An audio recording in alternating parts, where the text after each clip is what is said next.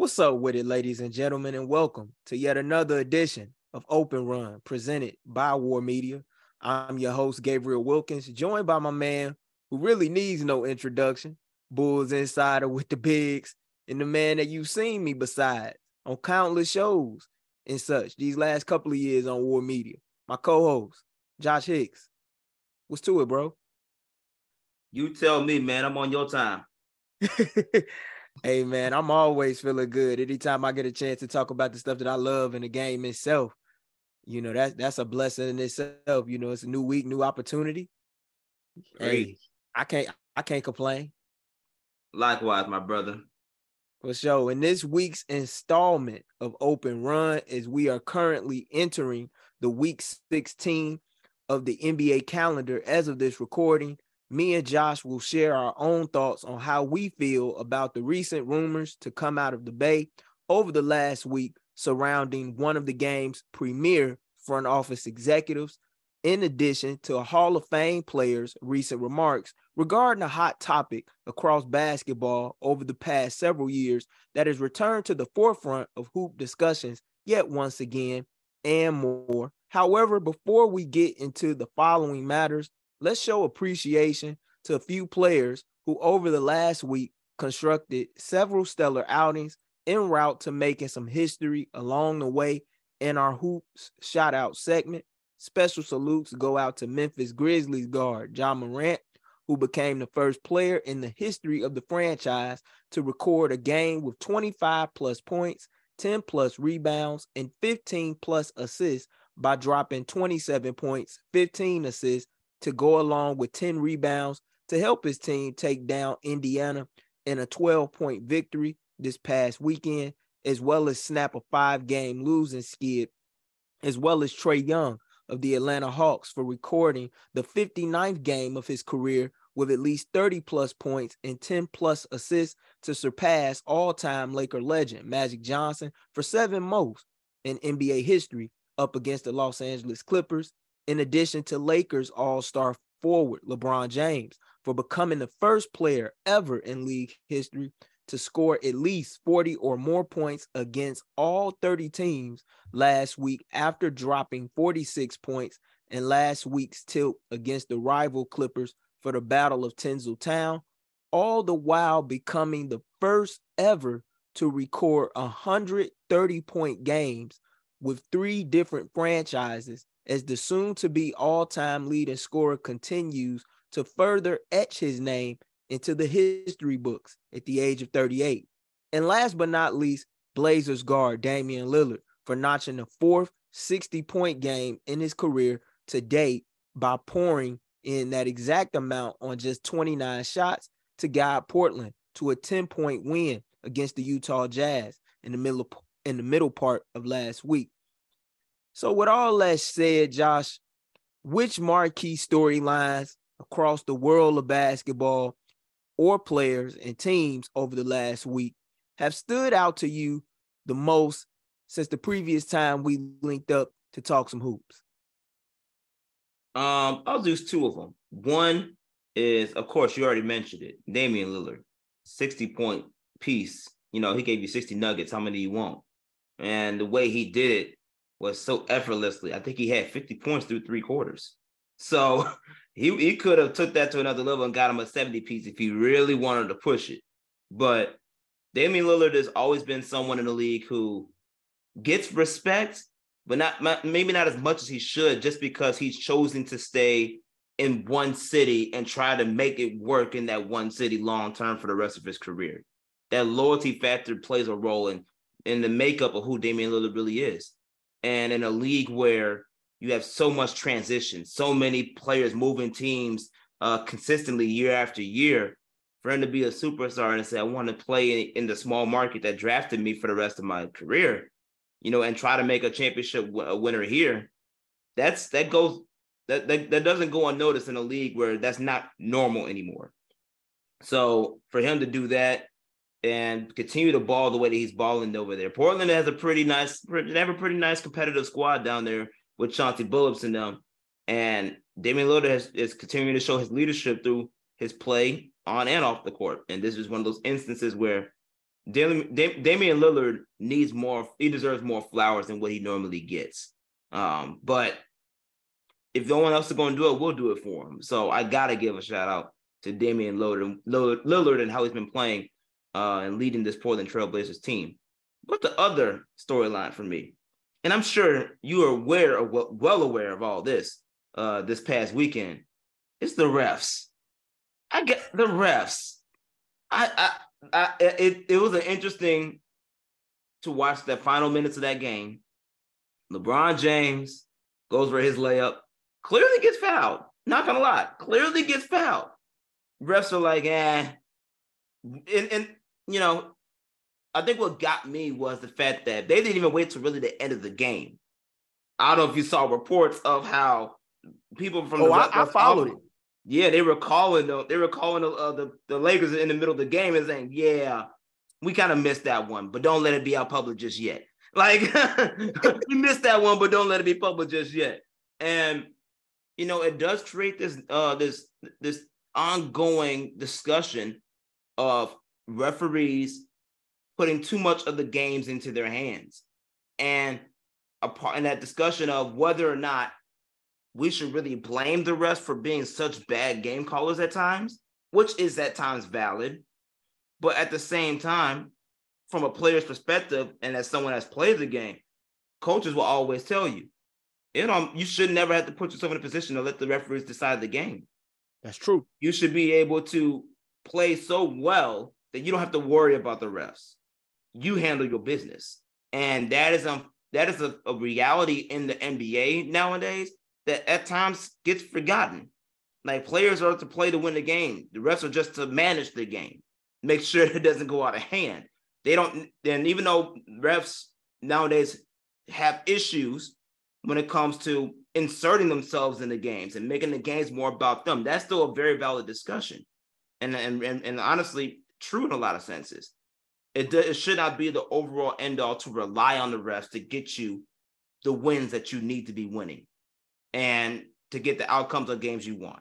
And that's just something that really stood out to me when it came to paying attention to that storyline and not really hearing that point of, at the end of the day, as players and teams trying to win games, you should not have to put yourself in that type of position to rely on the refs to get the game for you. You should be able to go get it yourself.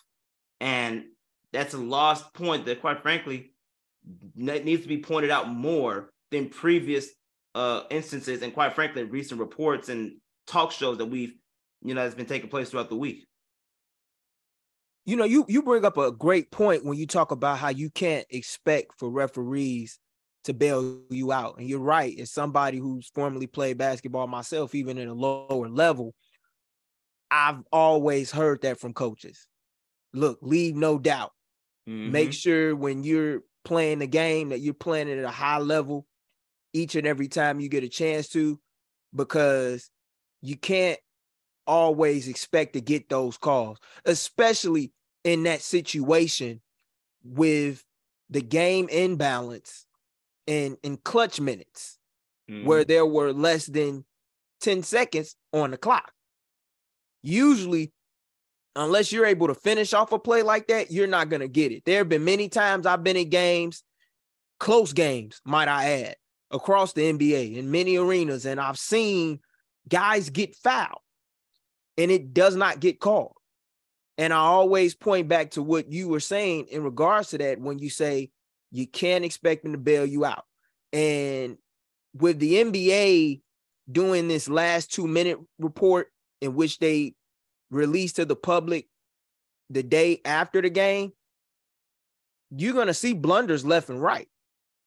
Saw it firsthand with Donovan Mitchell, who, in spite of him having a 71-point performance against the Bulls earlier this month, he committed a lane violation to get the rebound and put the shot up in the lane to force the overtime, in which he added to his point total. He would have never gotten 71 points if the referees made the correct call in that predicament. Yet here we are. But I can understand LeBron's gripe with him. I can in that situation. Adrenaline's hot in a must-win game, a game that you know that you need, that stings, especially when you consider the way that Patrick Beverly got up and turned back the clock, looking like he was in Marshall High School. That was crazy. That was crazy shit right there. I ain't seen that in a minute. But first off, one thing that stood out to me is LeBron James Jr. and DJ Wagner getting selected to play besides one another and along their high school peers around the country this year in the McDonald's All-American game set to take place later on in March down in Houston. And the reason why that stood out to me is because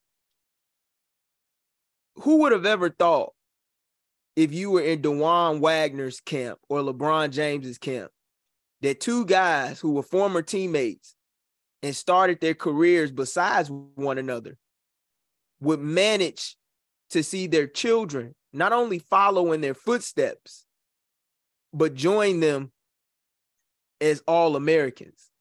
I think that's pretty cool, especially when you consider DJ, whose grandfather was also an All-American, and Milt Wagner. And they're the first family to ever have 3 generations of McDonald All-Americans. And I know a lot of people have tried to make arguments regarding how nepotism may have played a role in this.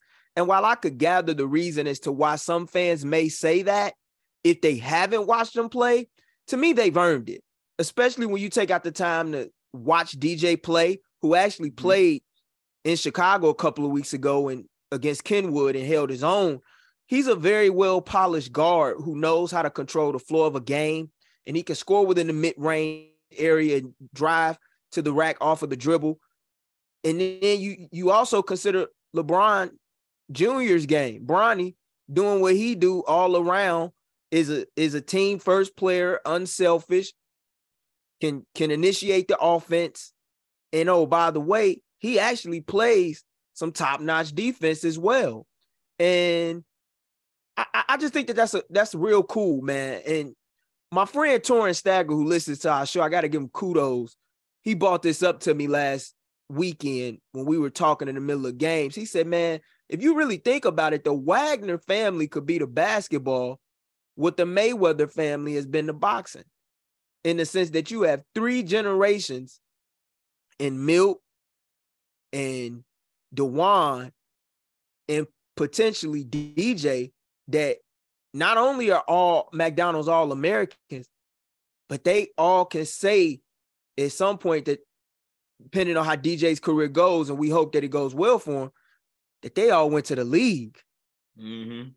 And to me, that's really cool, man. That's cool. And to see, like I said, Bronny following in LeBron's footsteps and to make it to the All-American game 20 years after his father did it. I think that's real cool, man. It just goes to show you how everything comes full circle in life.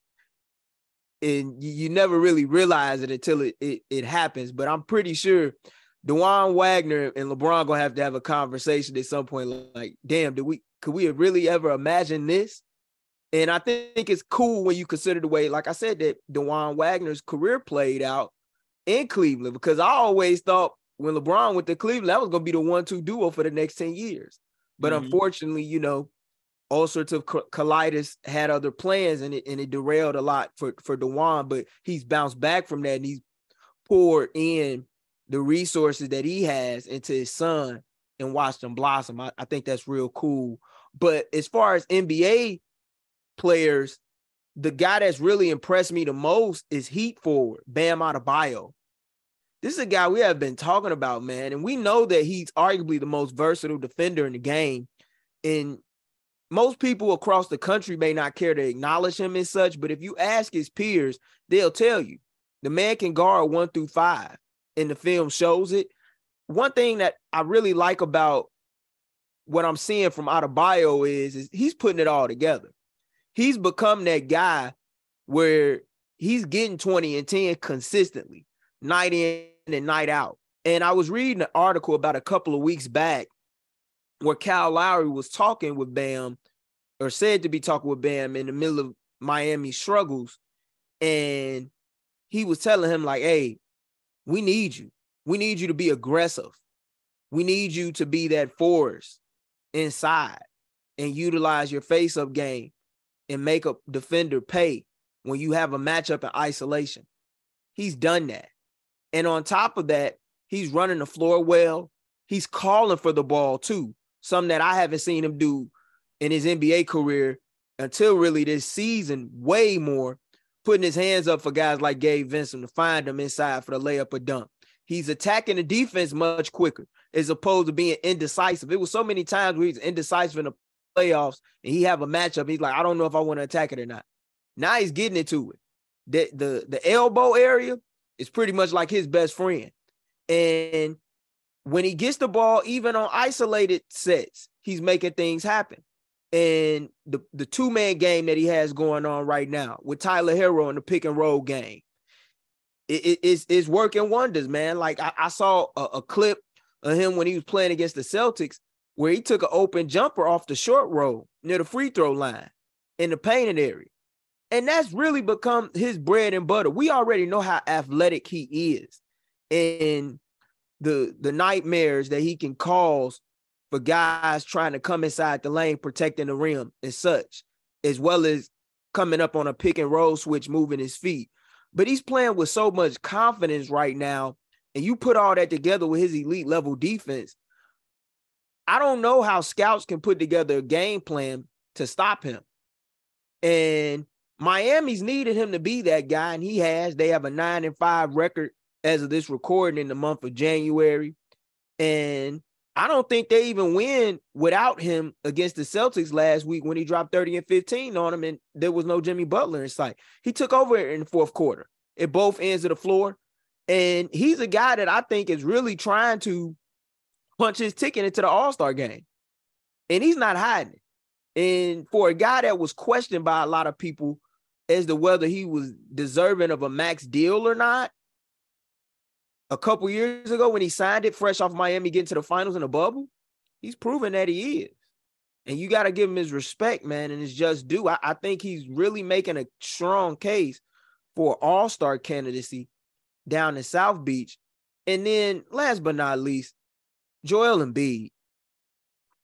You know, Josh, man, I'm gonna tell you something, man. I speak for guys who are the voiceless, guys that don't want to get too like finicky with media figures talking about, well, I deserve this, I deserve that, and rightfully so, because if they come off like that, people will say, well, oh, what you got to gripe for? What you doing this for? You know, you need to be working on this, you need to be working on that. Joel Embiid, man, he just handling business. Highest usage rate in the league, leading the league in scoring, has put up 30 plus or more in 8 out of his last 9 outings since the turn of the new year.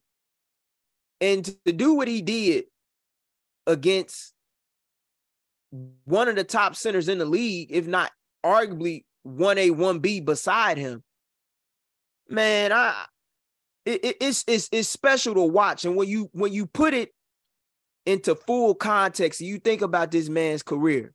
You think about how he didn't pick up the game until he was 15 years old, how he went to Kansas and despite dealing with injuries was the number 3 overall pick in the draft. And as soon as he gets into the league, still is going through injuries with his foot that requires surgeries. And as a result, had to miss his first 2 seasons. Well, I tell you what, he's proven to be worth the wait and some. And he's really a throwback player.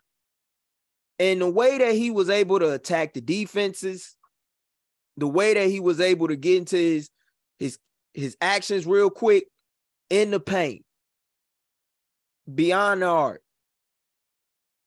Impressive performance, man. Impressive performance. And a guy who, in my opinion, not just after watching that game, but after watching him over the last month, I don't know how he's not the MVP of the league right now. I know I've been saying Jason Tatum is my pick, but after watching him over this last month and watching the way that he's helped to elevate Philly atop of the Eastern Conference, I don't know how he's not the MVP right now. I just don't. I understand that he got snubbed for one of the 5 spots as an all-star starter, and someone had to, especially when you consider that it's only 3 guys that you could pick in the front court. But if it was the traditional way, like fans used to vote back in the day, and you had the center, it would have been Joel Embiid. Mm-hmm. But I just feel like we got to give him his flowers, man. Like 50 Cent once said in one of his songs, Many Men, I'm the underground king that ain't been crowned. Mm-hmm. Joel Embiid has not been crowned. He hasn't gotten the flowers and appreciation that he deserves. And he's doing things on the block that I have not seen since Shaq. And to me, he's been the most dominant big man in the league since Shaq. No disrespect to Dwight Howard and others that came before him. But when it comes to all-around skill set and what he's doing right now, you have to pay attention. And I'm tired of people saying, well, he's the most talented player, but Jokic is the most valuable player. Let's not do any cold talking. Let's not do that. And some people may say, well, Gabriel, you're promoting an agenda. If I am, I'm only promoting an agenda because I've seen people do it. And like I said, I'm going to speak for the guys that have no voice or the guys that deserve for someone to speak on their behalf. And I feel like it's people that are purveyors of the game, such as me and Josh are, that sometimes we have to do that in an effort for you to make sure that you see them and that you acknowledge their greatness while they're playing in front of your presence and lifetime. Ooh, boy, you talking about some heat. You came out like Michael Jordan. I took that personally. I mean, you have to, man. I mean, I expected for Joel Embiid to go off. Only gripe I got with is that he had 6 turnovers, that he missed his first few free throws because he really should have had 50. Mm-hmm. He had the opportunity. He did. But for him to play through injury, which I know he's been battling through, and in an era where you have a lot of fans that want to talk about how players are soft and all this other type of stuff, and then you talk about how you want players to be honest with you, but yeah, here's a player who plays with an FU mentality, doesn't care to talk, doesn't care if someone talk trash to him, he gonna talk trash right back at him. Like, I don't know how you don't appreciate that. It's funny how we talk about the things that we wish a player would do, but yet when we see a player in the walking flesh amongst us doing it, we don't know how to accept it. You're not lying, and I think there's a common theme to the players you mentioned throughout your soliloquy. You talked about Bam Adebayo, you talked about Joel Embiid. Each one of those players have heard the talks. You can tell they've heard the chatter, they've heard the trash, they've heard the disputes, especially when you talk about for Joel Embiid. Oh, like you said, Joker's number 1 in the league. He said, nah, bro, I'm number 1 in the league when it comes to the center game. Let me show you why, and went to work on Jokic. But Bam Adebayo, let's not forget, he also felt he got snubbed for Defensive Player of the Year, and he's not in that conversation right now. He heard that too. So you talk about the all-around game that you mentioned that he's bringing right now. That's just on the offensive end. We can't even stop talking about the defensive end that's really kept Miami afloat right now. Yeah, like that's the big deal too. Him being the anchor of that defense. He's also sending a message saying, "Yeah, I should be also considered Defensive Player of the Year, and if not, I should be winning that award right now." Because the way he's playing with that defensively for that team, Miami really would be sinking if he wasn't anchoring in that back in that front court and holding it down in the paint. So I think they both, they heard the chit chatter, they heard the talks, they heard the discrepancies that people have put against them, and they're like, "Oh yeah, y'all feel this way? All right, watch me now." And they went to work. They took 2023 New Year, New Me real serious and took that to the next level into the discussion that we're having today at the end of month 1 of the new year, man. It's been very special to see and witness. But most definitely, you're right. We need to give those guys their flowers and the credit they deserve, because clearly they're going unnoticed in ways that, quite frankly, they don't deserve. I agree. And when you consider the fact that Joel Embiid is in the middle of a 3-year run where every year he's upped his averages and points per game. He's been among the league leaders in rebounding, and he's shooting over 50% from the floor. He's shooting over 40% from beyond the arc in the month of January alone. You got to think about this, man. Like, this dude has never made it to an all-NBA first team in his career, but he's in the middle of a dominant 3-year run just as much as Jokic is, and it's getting to a point where, like Isaiah Thomas was talking about in his NBA TV segment, when he wants to dominate on the block and you don't have an opposing center with the girth or the frame, let alone the size in some aspects, to guard him, you got to make a decision.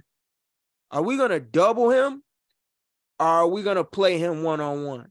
If you play him one-on-one, and you saw him being played one-on-one, most of the time, I would say, against Denver, they would kind of sneak a helper man onto him. But when he was playing against Jokic one-on-one, he put up numbers. Mm-hmm. Numbers. Shaq-like numbers. Kareem-like numbers. And in an era where pace and space has been more heavily predicated than ever before, he's taking the game back to the old school roots and destination.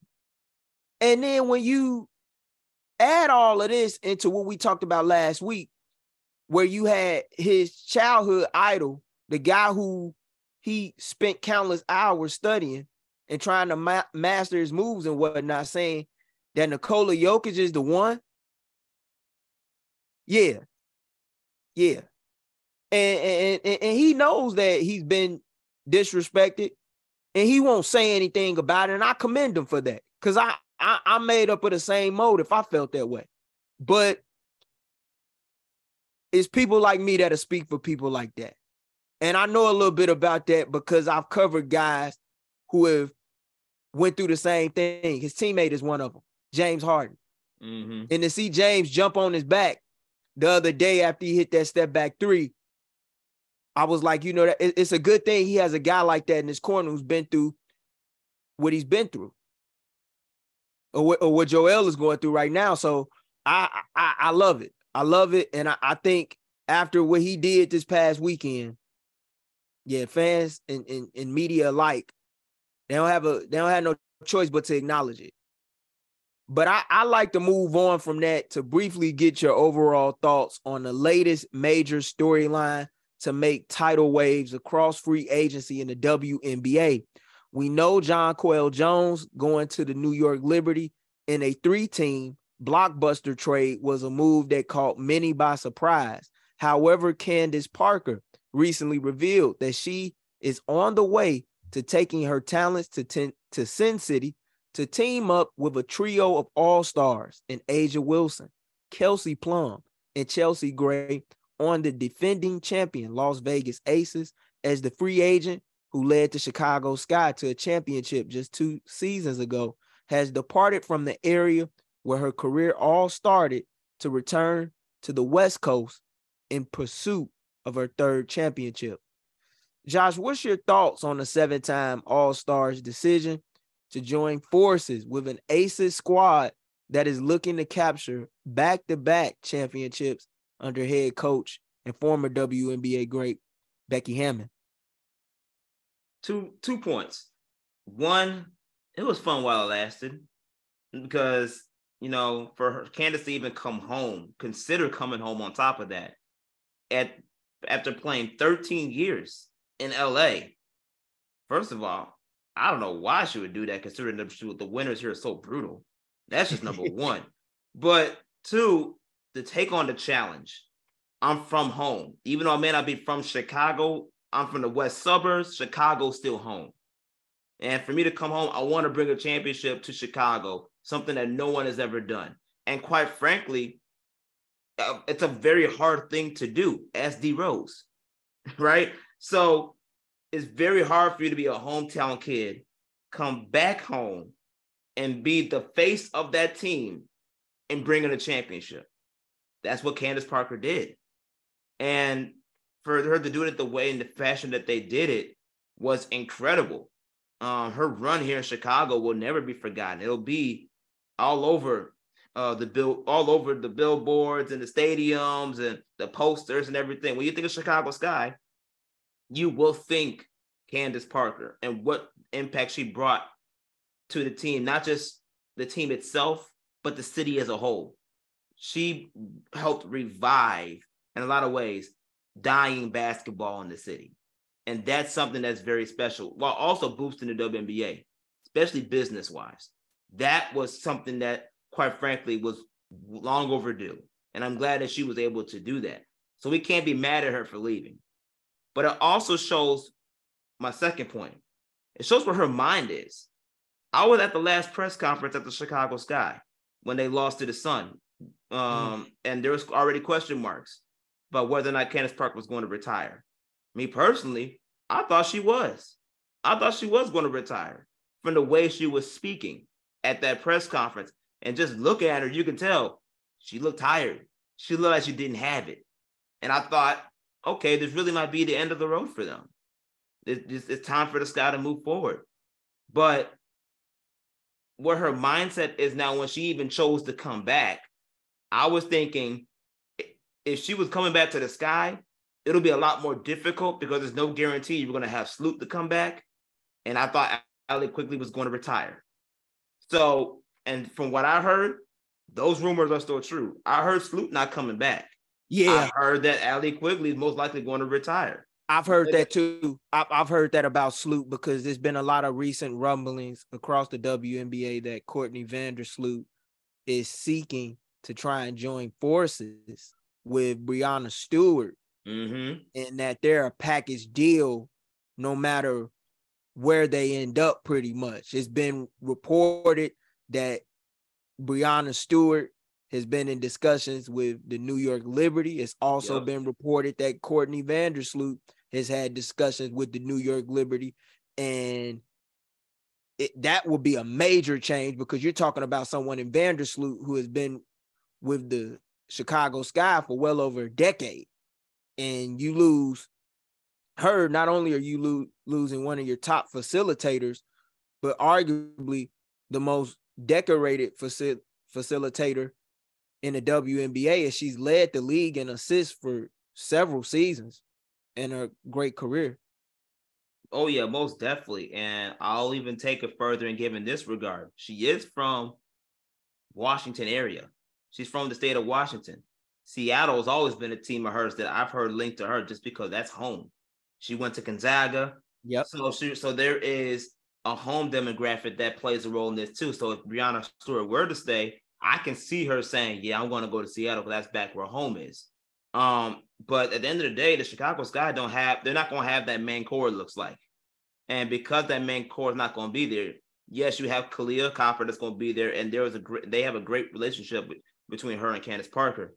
But outside of that, who else do you really have? And there's not even a guarantee that Emma Meeseman's coming back. I've heard she's most likely not going to come back.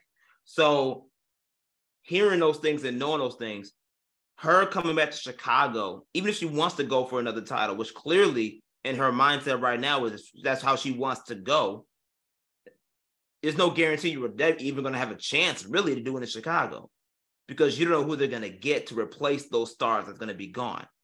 At least with the team that she's choosing in the Aces, Candace Parker gave a whole I guess large synopsis, you can call it, on her Instagram, explaining the reasons behind it with family and everything like that. It makes sense because her second home is LA.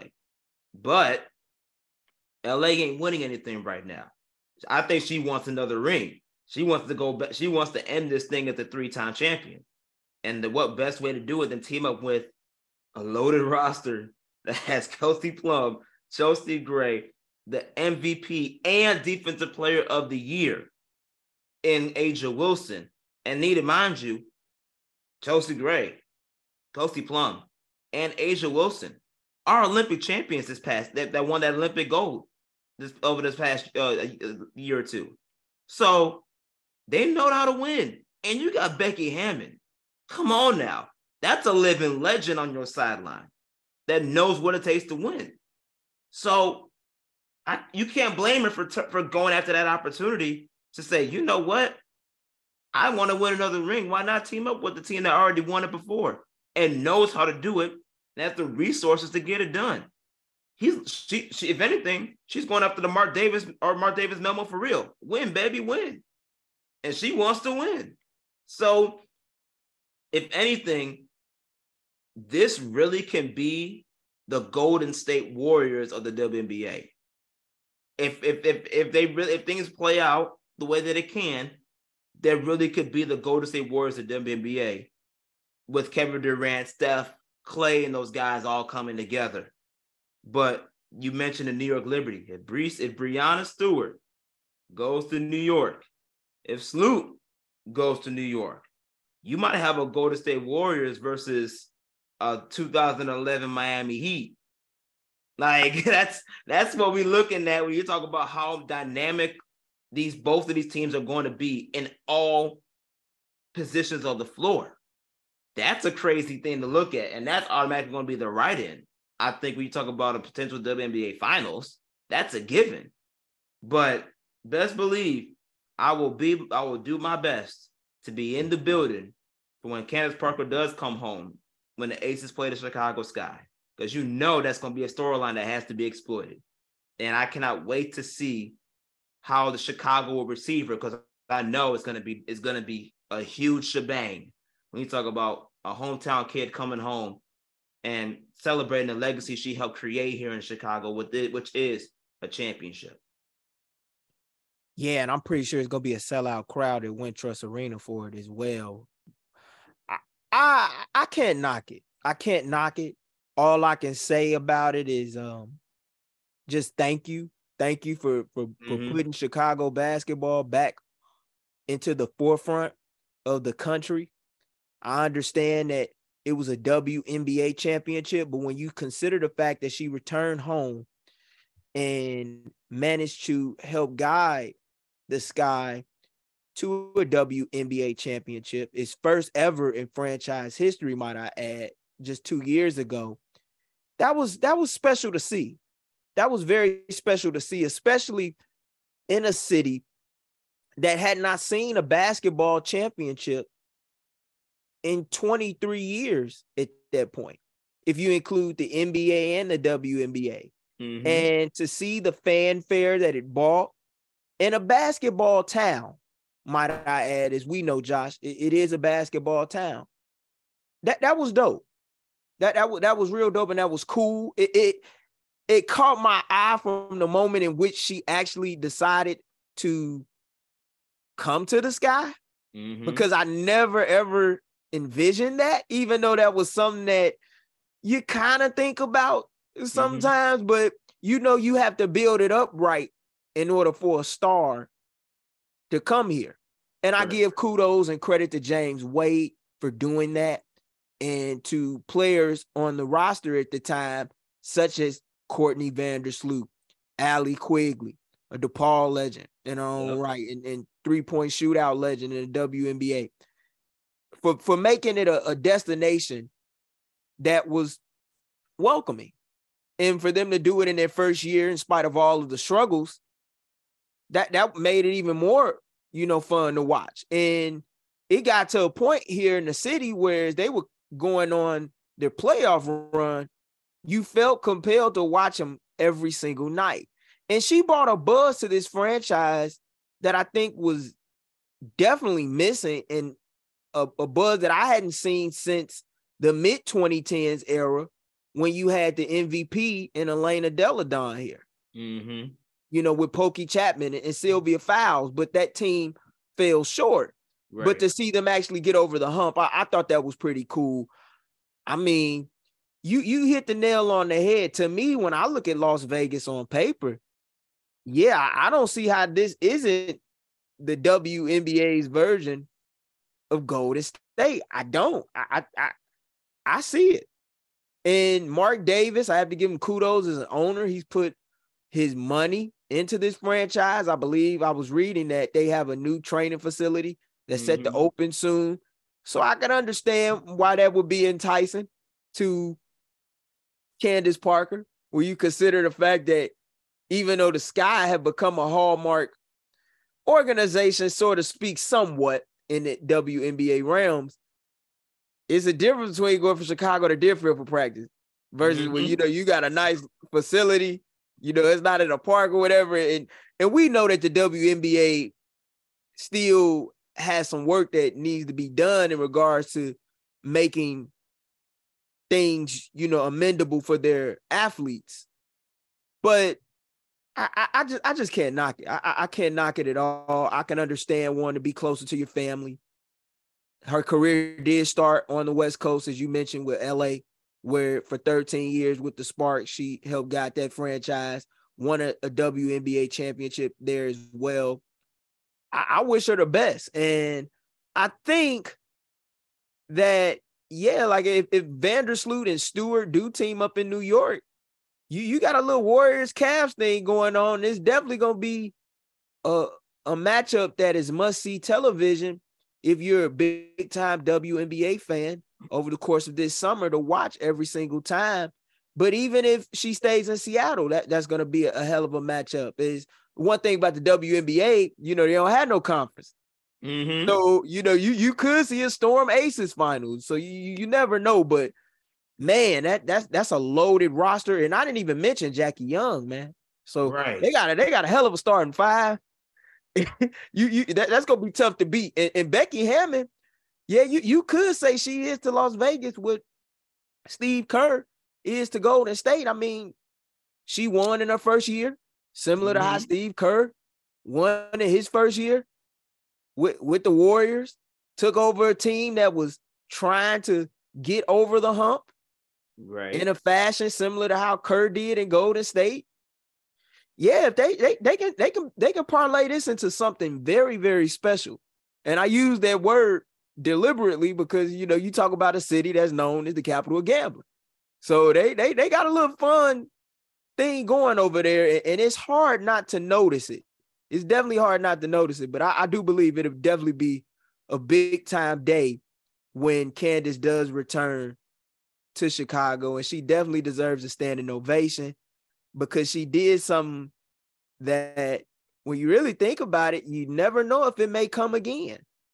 Although I will say, in spite of that, I think James Wade will have a plan. It may not be the plan that people that are diehard Sky fans want to hear. And I know it may have shocked some Sky fans that she did end up leaving, but hey, you always have to be prepared for that. This is a business at the end of the day, and a lot of fans need to know that and understand that.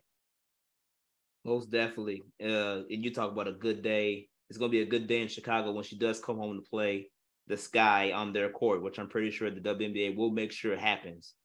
But at the same time, a really good day for me is me going to Vegas, watching the Aces play while I'm on the Strip. That's a good day for me. So best believe I can get down there in the summertime while they're playing at the I think they're playing at the Thomas and Mack Center. I want to say that's the case. I don't know if that's the case, but whatever arena they're playing at in Vegas, knowing that after that game, it's fun and that's fun on the rest of the Strip. Oh yeah, best believe you'll catch me in Vegas if I can get out there. That's on the to-do list. So I'm definitely going to try and catch the Aces play, and after this, enjoy myself for the rest of my evening on the Strip. You know, that's got to happen. So that's going to be a great day for me. Man, I'm looking at where they play. Mark Davis got them playing at the Mandalay Bay Resort and Casino. They got their own arena inside the casino, man. So I see why they get a lot of big time crowds. I see why it's become a hotspot destination to go to games, especially during NBA Summer League, where you see a lot of athletes around the league sitting at courtside row at those games. I mean, to me, they looking like the WNBA's version of the Lakers. So I gotta give them their respect. I gotta give them their respect for what they've been able to build. They were already doing that from the moment they moved to Vegas after leaving San Antonio. Mm-hmm. But to see them finally get that championship prestige, and they sure as hell gonna have it now with the talent pool that they have on this roster, combined with who their head coach is. Yeah, that shall be interesting. But I want to segue away from the latest news surrounding Candace Parker and WNBA free agency back into NBA related affairs, where the starters to represent the Eastern and Western Conference were unveiled last week on TNT. Giannis Antetokounmpo and LeBron James, the leading vote getters on the East and West side respectively, will serve as the official team captains, as James is set to go about starring in the All-Star game for the 19th time, tying the man he is set to surpass on the NBA's all-time scoring list in Kareem Abdul-Jabbar soon for the most selections ever in league history. Kevin Durant, Jason Tatum, and Kyrie Irving were also selected as starters beside Antetokounmpo in the East, beside Donovan Mitchell, who will be making his fourth consecutive All-Star appearance and first as a starter. Nikola Jokic, Stephen Curry, Luka Doncic were selected as starters next to James in the West, while Zion Williamson was able to earn the third and final front court spot over Lakers center Anthony Davis in the tightest race among players for votes as a result of finishing 4 spots above them in player voting, in addition to 2 spots ahead of the 8-time All-Star in the final tally among media voting, despite Davis holding a 90,000 vote edge among the fans over Williamson in the final fan returns as the number 1 pick from the 2019 NBA draft, will earn his second All-Star nod in the last 3 years and his first ever as a starter. I can't say I'm too shocked by the All-Star selections. I was surprised that Zion made it though. I really was, but not in the manner that he did. But I was shocked because I had some doubt for a minute. I really did. And I felt like you could have made a case for either or, even though both have been dealing with injuries and Anthony Davis just recently returned. I don't mind the selections. It's unfortunate, as I said earlier, that Embiid didn't get selected as a starter in the Eastern Conference front court. But my question to people who are hell-bent on making an argument for him, and I get it, is who are you bumping off? Who are you bumping off? Like, I heard some people try and make an argument that KD should have been bumped off. I can't do that. I can't do that, especially when prior to his injury, Brooklyn was second in the East. I can't do that. I've heard people try and make an argument that Jason Tatum should have been bumped off. I kind of get that as well, but I still couldn't do that just from the standpoint of the fact that in spite of everything, he's led his team to the best record in the NBA. They currently sit first overall in the East, and he's shown strides of improvement as a player, and he's just as deserving of an All-Star honor as Joel Embiid. Unfortunately, someone had to get knocked off. Now, when it comes to all NBA selections, I could get the gripe, such as last year when he didn't make first team and you had Jason Tatum make first team over Embiid in that area, because then you're starting to affect money. But at the end of the day, we all know Joel Embiid is going to be in that All-Star game. So I don't think we really got to worry about that. But what's your thoughts on the All-Star starters in the list of names that you see representing the East and the West respectively?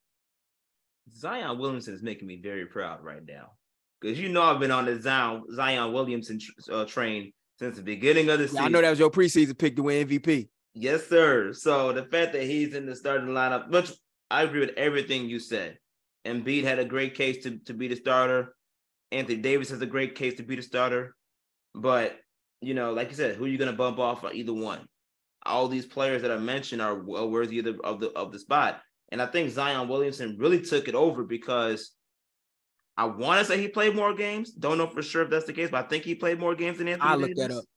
If that's the case, then hey, so be it.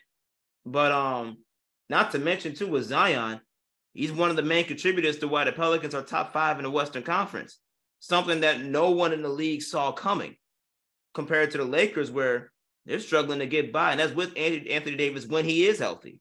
So, I think, like you said, an All-Star game, just like any other award for the most part, 9 out of 10, there's a percentage of winning that does matter when it comes to selecting people for these positions.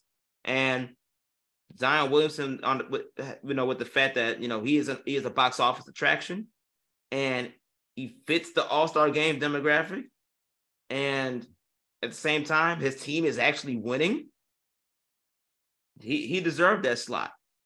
He should have been written in for that. So, outside of that though, yeah, they got it right. I think they got it right.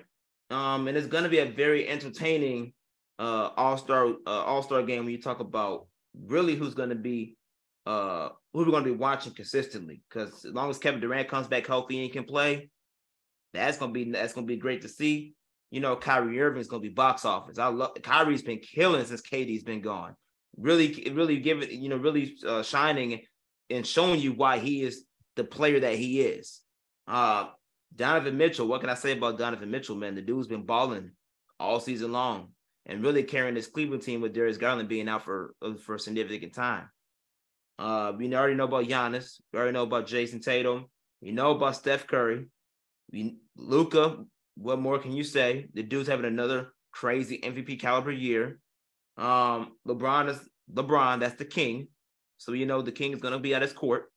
Jokic is Jokic. He's always been known for putting up big numbers and playing big throughout the season. That's what he's doing right now, MVP caliber player.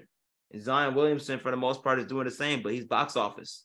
And having those demographics all mixed together into one setting to represent one 5 versus the other 5, honestly, I don't know how you can get much better than this. It's going to be kind of hard to top this off. Even with other players, when you plug in like a Joel Embiid or an Anthony Davis, no matter what, you pretty much got a pretty solid 5 either way. So, and knowing that they're going to be in the All-Star game most likely, it's a good feeling. So they got it right this time. I'm not going to trip too much on the fans this go around. But they got it right. They got it right. There's no complaints on my end. Well, in Zion's case, he has the player vote and the media vote to really be thankful for, because if it was based on how it used to be in the old days, where it was strictly fan voting, then Anthony Davis would have gotten a 9. But I was looking up while you were making your points, Josh, on games played. Zion does actually have Anthony Davis beat in the games played category.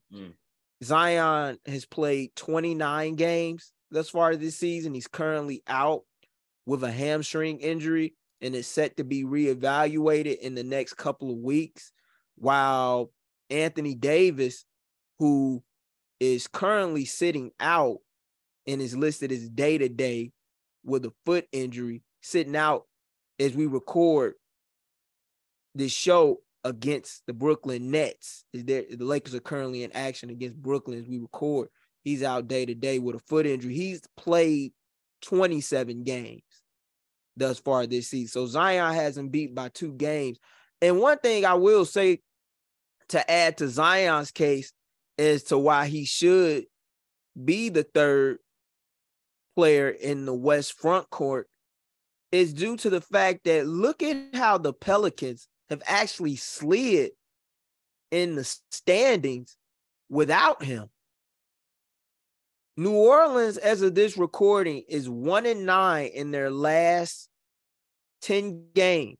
They're currently on an 8-game losing skid, and they sit 8th overall in the Western Conference playoff picture. So if the season were to end as of the date in which we're recording this, they would be going up against Dallas in the play-in round.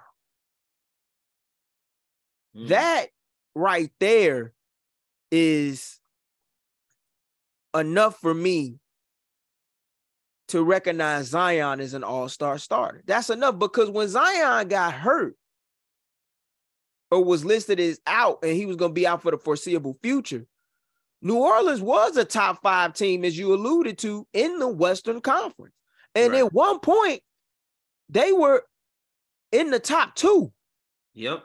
So when you put all of that into consideration, it really goes to show you just how valuable Zion Williamson truly is, and how he is, with all due respect to Brandon Ingram and CJ McCollum, their biggest difference maker. Yeah. On the floor. And he was arguably a top 5 guy in the MVP race prior to going down. We had conversations about a month ago at the top of December, like, hey, can this Pelican squad really go on a deep run in the West? And it was because of Zion Williamson. I think a lot of people, because of recency bias, oftentimes they forget about that. Mm-hmm. They truly forget about that. And they don't recognize that. And as far as Embiid, like I said early on in the show, if you still voted where you had a point guard, a shooting guard, a small forward, and a power forward in a center, like we used to vote coming up as kids, then yeah, Embiid would have made the All-Star game. He'd have been a shoe-in in center if you was strictly voting for centers like they used to do it. And Shaq talked about how he had a gripe with it and how we should go back to the old way. And I get it, because he's a big man himself. Mm-hmm. Of course, he wants to see big men get fully acknowledged. But at the same time, the game has changed. Yeah. The game has changed. Like, when I look at Giannis Antetokounmpo, I don't see a player who has a position. Right. I see a Swiss Army knife, or what they call a utility man in baseball, except he's a high-value utility man. He can do it all. Some days he's going to be leading the point guard position and leading the fast break. Sometimes he's going to be running down the lane, jamming it, so he's a guy that you really can't put into a box if you try by position, because you're going to have some people say, well, how you going to have him as a power forward?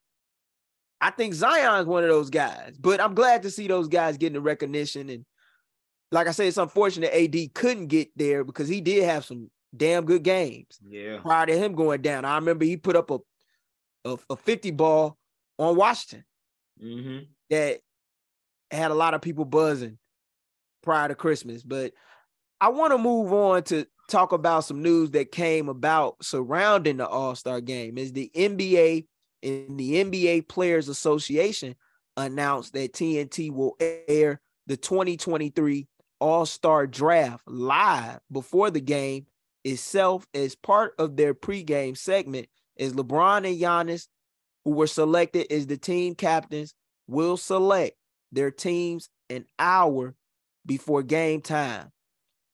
What's your thoughts on this, Josh? I hope everybody got let's put it this way. I hope they got thick skin. Because I hope they got thick skin, man. We're taking this back to the playground days at recess. When you get to pick That's your true. teams, and I pick him, and and it sucks because at that time you didn't want to be the last person picked. You never wanted to be the last person picked. Yeah. Unfortunately, somebody's gonna be the last person picked, and this time you can't do it privately. You in the public eye now. You got thousands of people watching. So that's gonna be very interesting, especially depending on who that person is.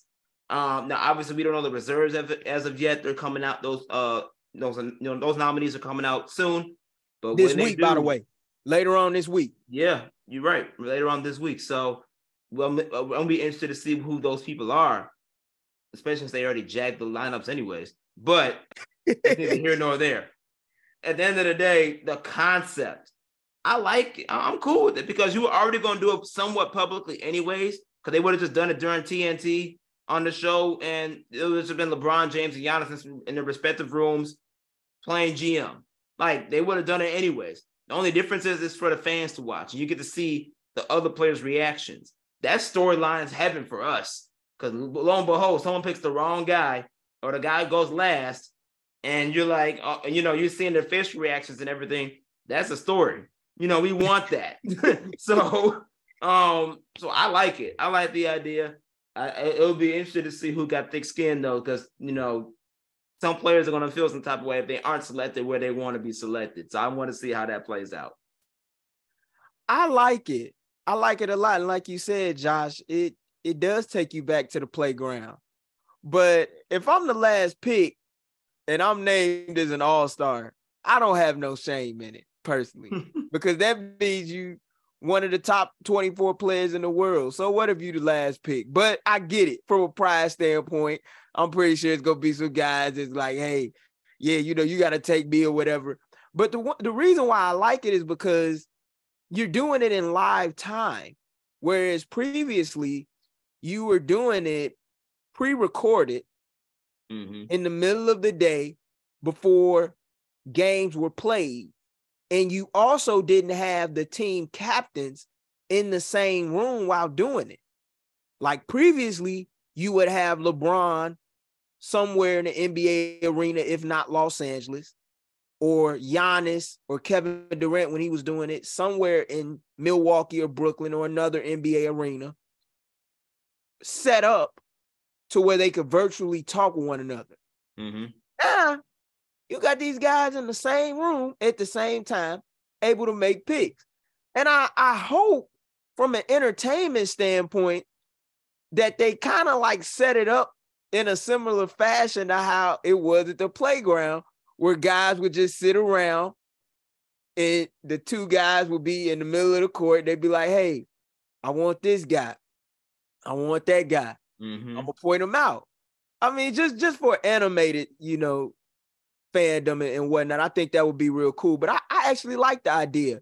And it leaves you with sort of a mystery going into the fairs on Sunday night following All-Star Saturday and Friday night with the Rising Star game. In the sense that you don't know who's going to play for who. The last several All-Star games, since they've switched to where team captains are allowed to draft their teams, you knew who was playing on Team LeBron. You knew who was playing on Team Giannis. Now, hey, Sunday night, we got a reason to watch an hour before game time now. We don't have to be like, oh, well, Devin Booker playing on Team LeBron today. Chris Paul playing on Team LeBron. Joel playing on Team Giannis or whatever. Like now, you got a little bit of intrigue. So I like that. And like you said, it takes it back to the way we used to do it coming up as kids. And it don't get no better than that. Sometimes you got to find a way to make things more creative for viewers at home. And I think this is one of them. So kudos to the league for doing that. How much you want to bet Lit GM is going to make a pick and try to trade again? Oh, I'm pretty sure he is. Knowing him, he'll definitely try and craft one up. But I trust LeBron. And the funny thing about it is, you often forget this until it comes to this point in the year where All-Star is only a couple weeks away. But since they've named these team captains, LeBron's been a captain every year. And he's undefeated. Right. he hasn't lost. That's crazy. That's crazy to think about, but it's special. It's a very special thing to witness. It's only another feather in the cap to LeBron and the GOAT debate. But in a way it is. Yeah, but it's special to see. I'm excited to see this too, man. And I'm interested to see how players take it, especially if it is a situation like you get selected last, or you go to a team that they didn't expect to go play with, or LeBron James picks you and then trades you. Like, I'm interested to see how that stuff goes, because we all know some players can play and have fun with it, but then there's guys that are like they'll play it off, but in the back of their mind, oh no, I'm you on my list. That's just how they are. That's just their makeup and dynamic, and don't take it out in the game. So I'm interested to see if any of that does take place. Oh, for sure. And just to add to your point before we move into our next topic of conversation, could you imagine if they'd have had this a couple years ago, back when Utah had the best record in the West, and Rudy Gobert got selected last, just like everybody knew that he would. Everybody knew it. Oh man, like I would have killed to see the reaction in live time on Rudy Gobert's face. See, that's the stuff that you didn't get with the way they previously did it. Now everybody gonna be in the build, so no one is safe. No one is safe. You're gonna be on camera, and folks are gonna see how you react to it, just like Josh was saying earlier. But I want to push the topic away from the all-star starters, as we'll definitely be sharing our thoughts as to who gets selected or snubbed among the crop of talent eligible to be selected as reserves in next week's edition of Open Run, to discuss a couple of topics across the NBA as part of our Around the League segment. And I want to start out with one of them involving Warriors GM and president of basketball operations, Bob Myers. According to Anthony Slater, Marcus Thompson II, and Sam Amick of The Athletic, people around the two-time NBA Executive of the Year believe that Myers could be a free agent come the end of this upcoming summer, as teams such as the Wizards, Knicks, Suns, and Clippers are all reportedly monitoring the 47-year-old who's helped serve as the architect behind 4 championships in an 8-year span to date out in the Bay. When I first saw this news, I can't really say that I was surprised, because if you know anything about Bob Myers and his track record, prior to his days serving as a GM and working in Golden State's front office, he was an agent. So he's been around in various facets of the game. And when you really think about his bio and his resume, as I said, he's won 4 championships. He's done everything that you can pretty much seek to do in the sport as an executive. And at a certain point, you have to ask yourself in this business of basketball, when you're in this business, if you know someone in this business that has one of these positions, and I've been fortunate to meet a few of these people and even be around some of these people, what you realize is that they always looking for new challenges. They're always looking to try and figure out what it is that motivates them the most in order to continue pushing forward. And when you consider how much goes into the day-to-day grind and the rigors of being a GM, it's not easy. And I could only imagine that he will have a long list of suitors. I'm surprised in some ways that the Lakers' name isn't being mentioned, because while Rob Pelinka is the general manager and a former agent himself, you mean to tell me he can't get like a elevated title in that regime? In that regime? I mean, if you really want to think about it though, Josh, ever since the Lakers lost Jerry West to the Memphis Grizzlies, and it's hard to believe that's almost been 20 years ago, they kind of lost their cachet a little bit, even though Mitch Kupchak was great in his own right as an executive there. People forget he came up under Jerry, man. Yep. So when I look at the situation with Bob Myers, I don't know if there's any truth to it or not, but he just recently inked a deal with Peyton Manning and Omaha Productions on a podcast where he's interviewing countless people across the world of sports, tech, and entertainment. Like, the man got options. He doesn't necessarily have to be the GM and the president of basketball operations for the Golden State Warriors. He doesn't have to do it. He's well connected. He's well respected. And did I add that the man is a UCLA graduate? And if you know anything about basketball, and I never forget, a dude said this to me when I was working up at Ball Up about several years ago. If you really pay attention to basketball, you will always notice that someone that has either went to UCLA, Kentucky, Kansas, in North Carolina and Duke always keeps a check. Yep. They always keep a check, and they always keep some level of employment in the league if they aspire to do it. But I want to ask you, though, Josh, on this topic. What do you think this means for Golden State's future down the road? Should this indeed be true? Although we come to the end of the road. Like, you might as well play it. Boys to Men, end of the road. The time is here. This is y'all last dance. Okay. This is, because you know what this is giving me? It's giving me the vibes of Phil Jackson when he dealt with Jerry Krause. Even though Jerry Krause made it known to the public, Phil's not coming back.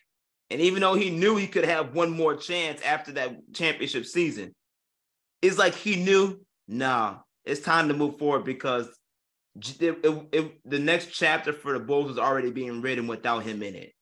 And he did not want to interfere with that. Ladies and gentlemen, the Golden State Warriors are already writing the new chapter. They're writing the new chapter with Andrew Wiggins. They're writing the new chapter with Jordan Poole.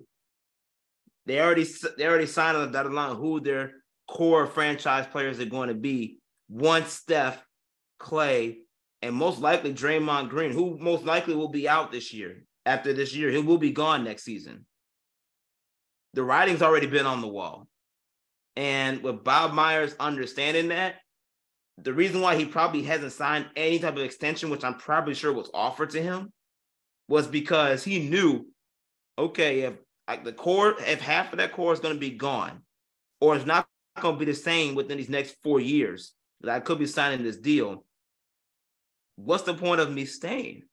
Do I want to continue my legacy, derailing myself from the win column potentially with Golden State after this season? Or could I go somewhere else, have an opportunity to rebuild a franchise and bring that to stardom and cement a legacy there? Or could I go into broadcasting? Could I go into podcasting? Because it is true. And guess who was one of his first people he interviewed? Steph Curry. Steph Curry. So there is like you said, this man has a plethora of options and a future ahead of him. But Phil Jackson knew that too when he left. Because after he signed, once he left Chicago, 2 years later, where does he go? He went to 3P with the Lakers. So he knew opportunities were going to come. Bob Myers knows other opportunities are going to be available. But I think he just took on that role where, you know what? He's realizing the end of the road is coming because he knows he can't bring back Draymond Green. That luxury tax is going to be ridiculous if they do. So he knows he can't bring back Draymond Green. He knows that at the end of the day, unfortunately, Klay Thompson's not the Klay Thompson of old. And he also knows that at the end of the day, even though Steph Curry can play for another 5 years, that's eventually going to wind down too.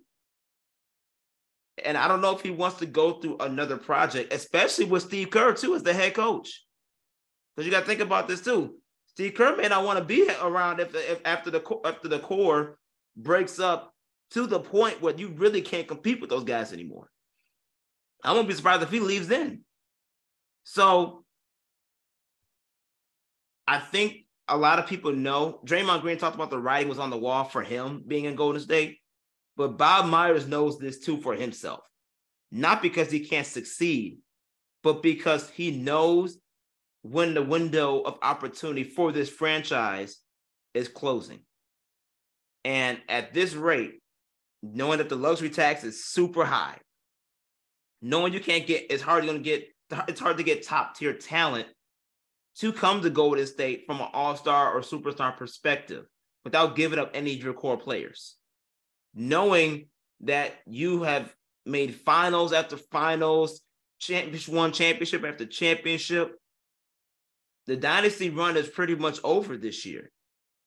And because they know that, Bob Myers letting people know at the gate, I may not be for sale, but I am available.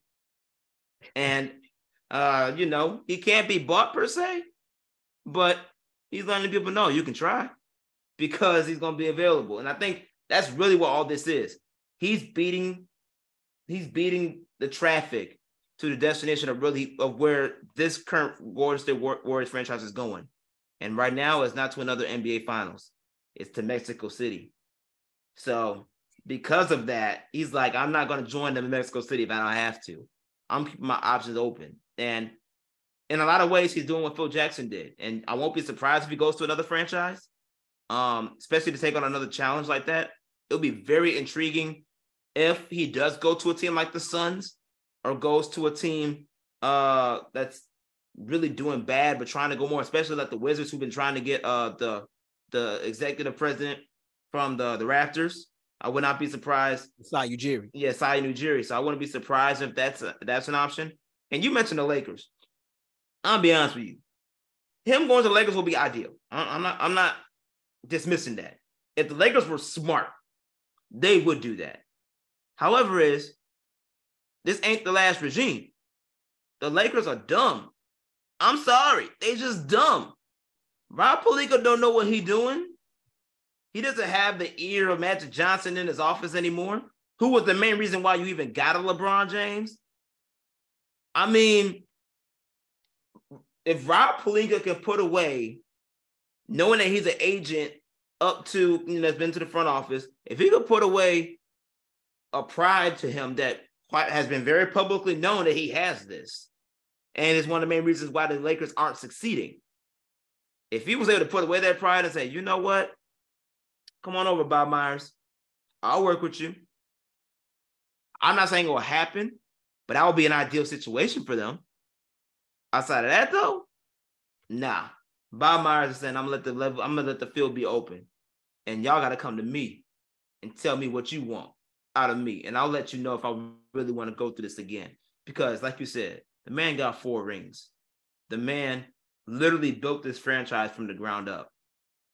That he is the modern day, in a lot of ways, the modern day Jerry West. So because of that, I don't know if he's the modern day Jerry West, but he's close to it.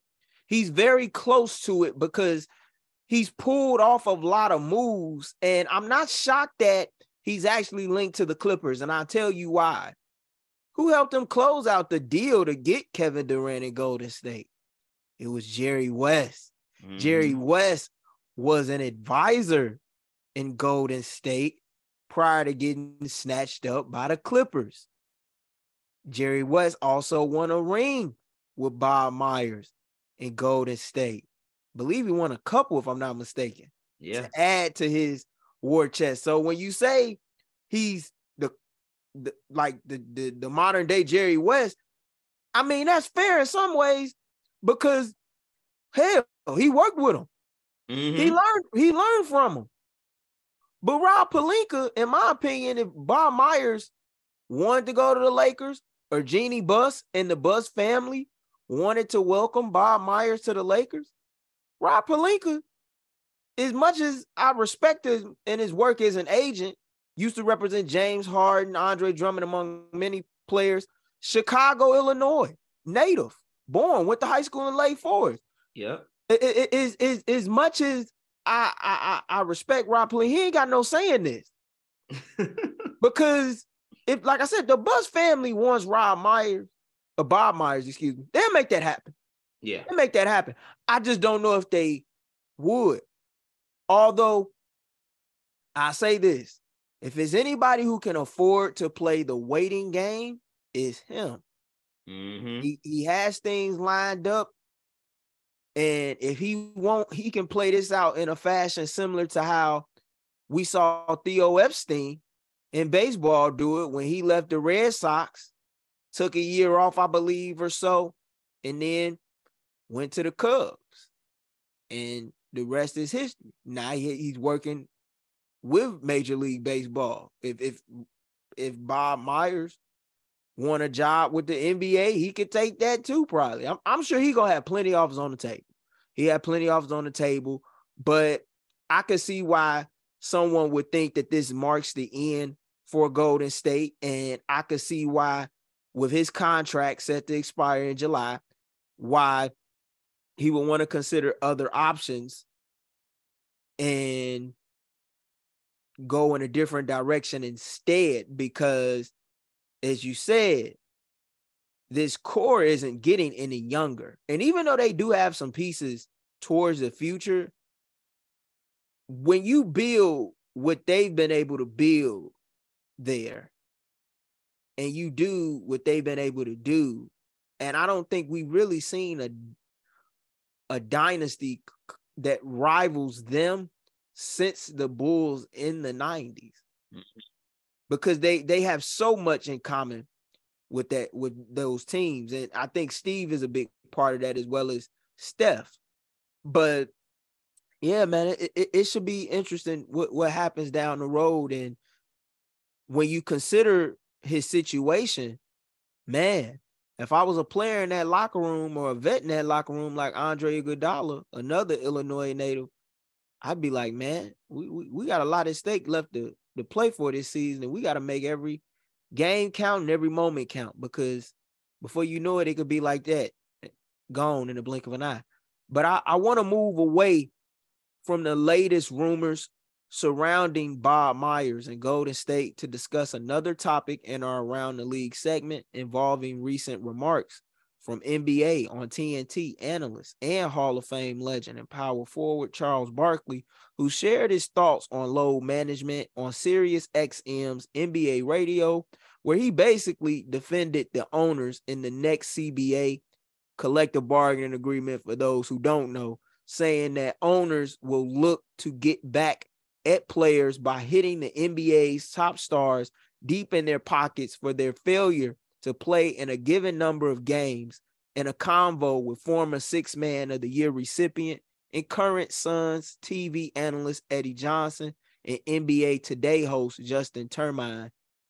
What's your thoughts on Barkley's remarks?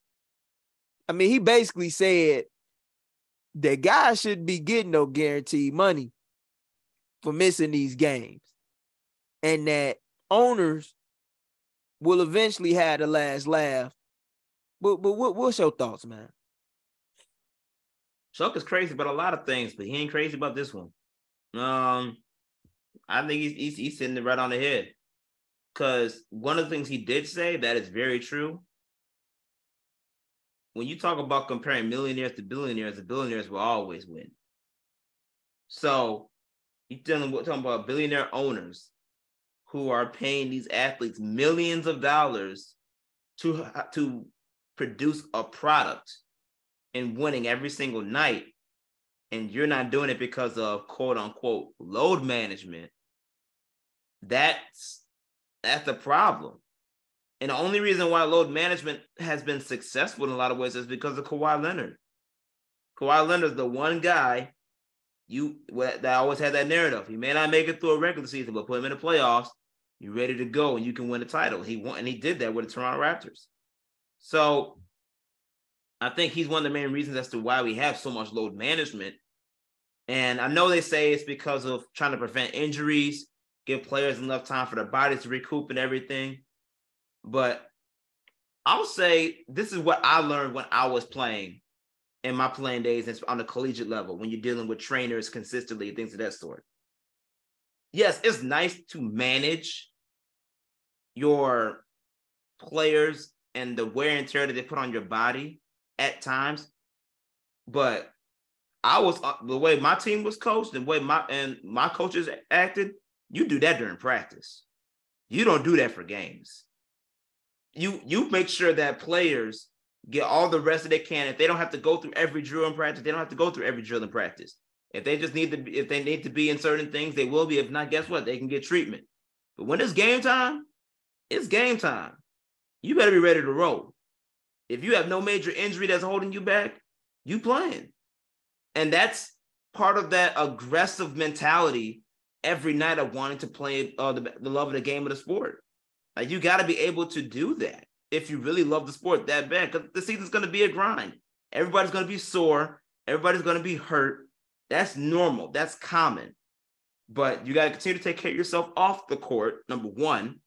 And then number two, put yourself in the best position to play every single night, especially when you're on the road, because when you don't play on the road, you're eliminating chances of fans who may have that one opportunity to see you play.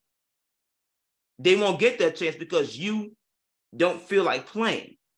That's a problem. I get what you're saying. That's a problem. And if owners are paying that much money for those things to happen, yeah, I see why there's gonna be a problem with that. And I'll take it further. He's talking about just from a load management perspective. Owners are getting pissed off because of players signing their max contracts, and then a year later they're asking for trades. They're trying to get out of their franchises. They're forcing trades when they're saying we signed you long term, so we expect you to be here long term. But now you want to fight now. But now players have so much power, which is a great thing to have. They're using it to get out of situations that they've locked into long term. I think that's the biggest thing that's going to come from a change perspective. If it's not load management, it's the fact that players have so much empowerment to just tell owners, "I want out," and they have to. In a lot of ways, they give the players the request to want out. I think that hits the NBA and the owners more than load management. But I've never been a fan of load management. Never really have. And as I'm going on this little tangent, there's also another component that's being dismissed too.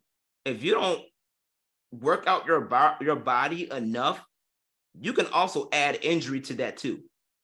So if you're not and that's why a lot of the issues in the league are not like necessarily breaking bones per se. It's soft tissue injuries. It's muscle injuries. Those are injuries that you can eliminate by consistently playing, not necessarily load managing. So it's a lot of components to this that that have to be dissected before you say before you have the argument per se of owners against athletes when it comes to collective bargaining agreement. But those are the top points that's going to have to be addressed, especially when you talk about players, superstar max players that are signed these long-term contracts to guarantee their money. But then after that 1 year or two, it's like, no, I want out.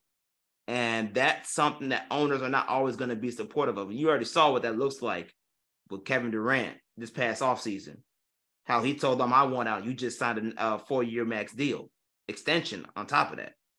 So I think it's going to hit the fan in a lot of ways from players and owners, this upcoming CBA agreement that has to take place in those discussions.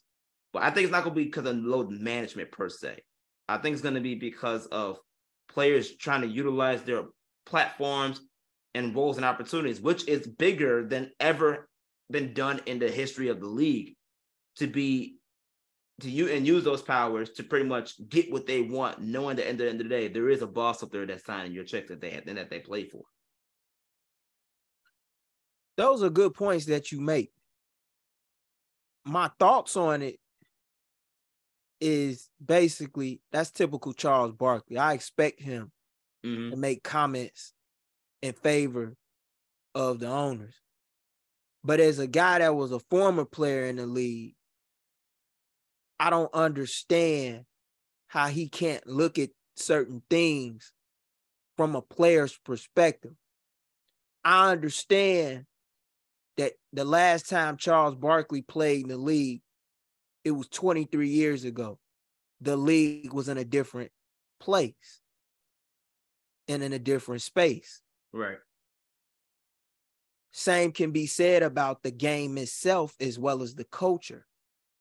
Sometimes as we get older, we have to understand that and recognize that certain things don't always remain the same. Technology was not the same in the year 2000 as it is now. Medicine in 2000 was not the same as it is now. Things change. You talk about how owners want to hit players in their pockets in the next CBA agreement and not guarantee player salary, or that a player has to play a minimum number of games in order to have his salary guaranteed. Well, I tell you what, ask yourself this, Charles. Who actually started load management? You brought up Kawhi Leonard, who among the players, I would say has become the poster boy of load management. But you really want to know who the real poster boy of load management is? It's the guy who coached him.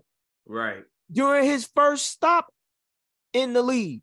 And that was where? San Antonio. By who? The longest tenured head coach currently in the NBA, Greg Popovich. Yep. He's the guy that's responsible for this. So when you say that it's solely on the players, that ain't true. Greg Popovich is a head coach still today in the league. What was Greg Popovich at before he became a head coach? In the front office. It started with him, and it's worked its way into front offices and into ownership groups. And ownership groups are looking at these players as investments, no differently than they look at their other investments in the business world. There are some that they protect, and there are others that they put up for sale. And the star players get protected.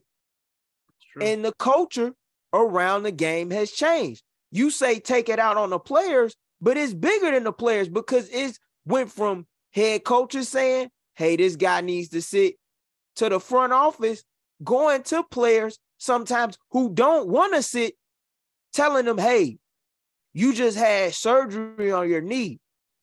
We're in the second game of a back-to-back. We need you to rest and sit out tonight. Yep. That player does not always want to sit out.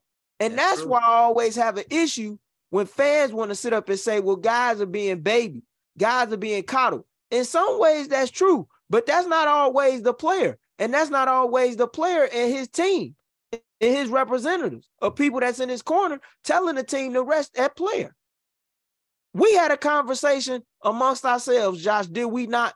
The last time we met up face-to-face at the United Center when the Bulls were playing the Cleveland Cavaliers on the second night of a back-to-back on New Year's Eve. Yep. About Zach LaVine. And his status was up in the air going into that game as to whether or not he would play. And he ended up playing. And we said, as a matter of fact, you said to me, he was like, well, Zach wants to play. Right. Being in that locker room, he's like, Zach wants to play, but it's the front office. And you know, that's I understand because I know how they roll. I get it. And these teams want to protect their investment. And I understand the fans' frustration, especially the fan who bought their tickets several months in advance. And it's Kawhi Leonard set to play in Milwaukee. And the Clippers only go to Milwaukee once a year. You saved up your hard-earned money, and you don't get a chance to see Kawhi play. But I got some news for you. That's the risk you take when you buy your tickets 7 months in advance. For all you know, he could get hurt first game of the season, and it'd be a season-ending injury. Yep. What you gonna do? Sometimes guys ain't faking injuries. Sometimes guys ain't trying to rest because of load management. Sometimes guys do be resting because they hurt. And you have to acknowledge that. And you're right about some of the things when it comes to soft tissue injuries and guys not getting enough reps. But then you got to think about this too.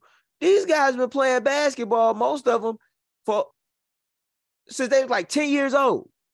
Yeah. AAU games. You playing 3 games in a day.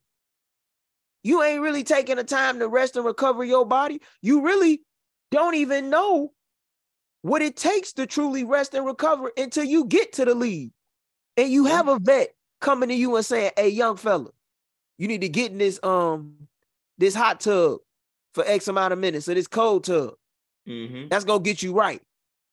Ain't nobody doing that in AAU basketball. You thinking that you could play forever.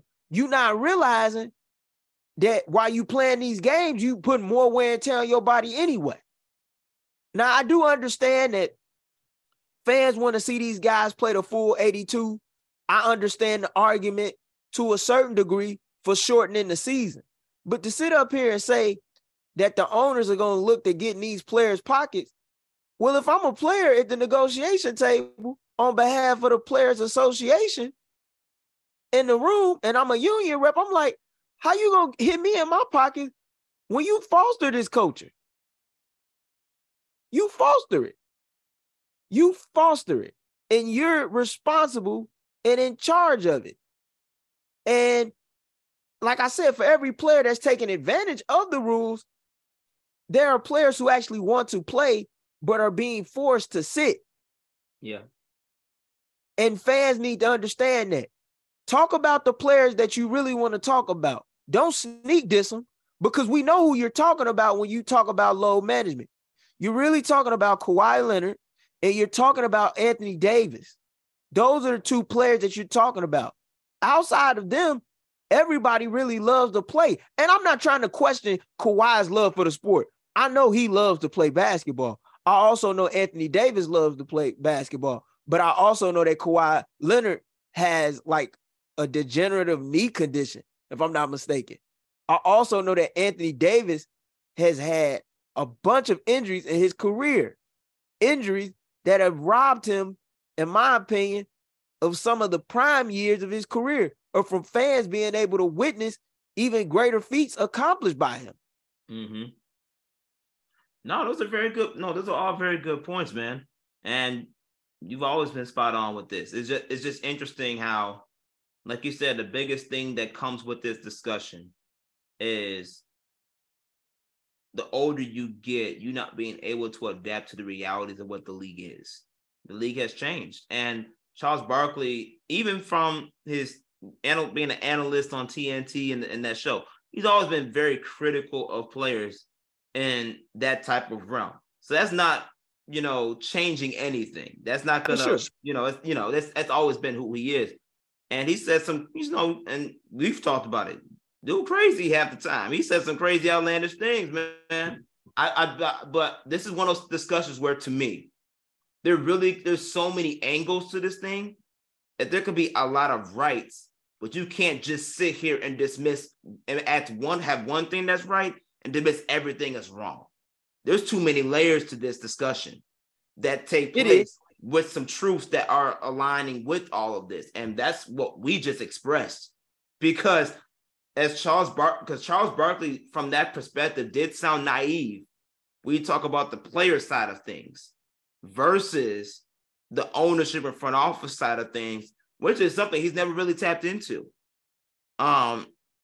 It's a whole different era when it comes to those things. And even Michael Jordan talked about it in The Last Dance. He got injured. Front office didn't want to play him. He said, "I'll take as many painkillers if I got to, if it kills the headache." Like, I remember that quote. Like that. Yeah, it's like that. Like you said, players do want to play. Zach LaVine has been very vocal about how he wants to play every game. And front office like, nah, let's make sure you're okay because you're a 5-year, $215 million franchise player. Exactly. And I get, when he understands that, but he's also like, look here, I like the ball too, though. I want to play. I want to win. There's sacrifices you're going to have to take. There's risk that you're going to have to take. And unfortunately, that's where the disconnect is going to be from owners to players, because owners are going to view it as I'm taking risk on a player that's representing me, when players are saying we're risking our actual lives to play this game and promote a product that puts money in your pocket that eventually, hopefully, trickles down correctly to all the players across the franchise, across that team. Right. And that is a whole nother discussion when you talk about, the impact of slavery, the economic system, all of that plays into the NBA as a whole. So when these discussions take place, I can see Charles Barkley saying that and actually being true, that's the owner's take, and that's how this is going to be. Because a lot of things have taken place to where players off the court, players have done things to, kind of hurt the owners a little bit and their pockets. However, there is a player side of things that he cannot neglect. And that player side, like you said, and where you beautifully expressed it, that plays an intricate role into why the owners even have what they have and why the league has what they have. So They gotta work that thing out and come together when that time does come. And I won't be surprised if there's a lockout. I won't be surprised if there's a super long delay on things because of those discussions. It was like that back in 20. What was the shortened year? 2011, 12. I never forget it. It was my freshman year in college because I never forget that whole fall. I had nothing but time. And that was a wild time. And that was a year that opened my eyes to the business of basketball. And what you really saw come about from that was the evolution of the mixtape. Yeah. From the internet side of things. It brought light to the pro-am. That really changed the culture to me of basketball as we currently know it today. But I want to say something before we move on to the next topic in regards to this and add to your points further on it, Josh. Man, these players can't please everybody, yo. They can't please everybody. And it's going to be some nights, I understand that you spend your hard-earned money as a consumer to watch these athletes play. But you are not entitled, my brother. You are not entitled, my sister. You are not entitled to see these guys play. And sometimes we have a false sense of entitlement as fans and admirers of this game that we own these athletes when we don't. We don't. And they can't please everybody. I've been around countless athletes in my life. Mm-hmm. And when I was a child, seeing my mother work in Major League Baseball, going to forums, going to events, seeing athletes sign. For every baseball that they signed, it was always going to be a fan that it was like, once you got to the cutoff mark, man, you're not going to sign my stuff? You're not going to do this for me? It's like, they're damned if they do, they damned if they don't. Right. And you don't own these guys. I'm sorry, but it's the truth. And they can't please everybody. That's just the business. It sucks, but that's the business of the game. And that's why I always tell people you have to appreciate the greatness that you do see exhibited in these games that you love. Not just the game of basketball, but just sports in general. Right. But I want to wrap up our discussion on two hot topics around the league to discuss a couple of injuries that have impacted teams sitting atop of their respective standings in the East and West. Milwaukee Bucks forward Bobby Portis suffered an MCL sprain in his right knee and is expected to miss some time, per Shams Charania of The Athletic, as reports just shortly following this news from ESPN's Adrian Wojnarowski last week said that Portis is expected to miss 2 weeks of action, while the Memphis Grizzlies announced that their starting center, Steven Adams, is expected to miss 3 to 5 weeks of game time after suffering a PCL sprain in his right knee, as the NBA's leading offensive rebounder with 5.1 boards per game suffered the injury while diving for a loose ball late against the Suns down in the desert a couple of weeks ago. Portis has been a huge spark plug off the bench for Milwaukee at the 4 and 5 spots, as he's currently among one of the game's top candidates for six-man, averaging 14 and 10 per game on nearly 50% shooting from the floor for the Bucks, who sit third in the East as of this recording. Adams leads the Grizzlies in rebounding, hauling down nearly 12 boards an outing, as well as the NBA in screen assists with nearly 6 a night, with only Domas Sabonis and Rudy Gobert beside him. Memphis currently sits second in the West playoff picture as we speak. When I look at these two teams, and I look at the team that will be impacted the most by the following injuries between Milwaukee or Memphis, I really think it's Milwaukee. Bobby Portis, it ain't every day you find guys who can come off the bench and put up double-doubles for you, left and right. And as I said, he's been putting up 14 and 10 boards a night. He was vital to the Bucks, especially during the stretch in which Chris Middleton was out of commission and Drew Holiday was out of action some nights. And you losing a guy that is not only a floor spacer, but know how to bang a little bit on that block and is a hard-nosed defender and some toughness as well. No disrespect to Steven Adams, who provides that in his own right down in Memphis, as we know. But I think they'll be impacted the most. I think that both of these teams, though, need to make a move prior to the conclusion of the NBA trade deadline. I ask you for your thoughts on it, Josh. What pieces do you believe that both teams need the most in order to get atop of their respective conferences? Big man depth. I think big man depth, you just mentioned it. Like, it's hard to find a spark plug like Bobby Portis in the league, and what he brings so much to the table for the Milwaukee Bucks is one of the main reasons why, especially in that big man department, the bench department, why the Bucks stay afloat. So, yeah, he's a huge loss, but I kind of think Memphis is a bigger loss because of the fact of what you just said in regards to what Steven Adams does from a big man perspective, not just rebounding the ball, but setting good screens, getting guys open. That's huge for Ja Morant when you're talking about coming off a ball screen and letting him do what he do. With that being gone, and you really don't have that coming off your bench, nor do you have additional like firepower that can help aid some of that presence. I think that's going to hurt Memphis more because at least with Milwaukee, even though Bobby Portis is out, you still got guys like Chris Middleton who can still play the 4 if necessary.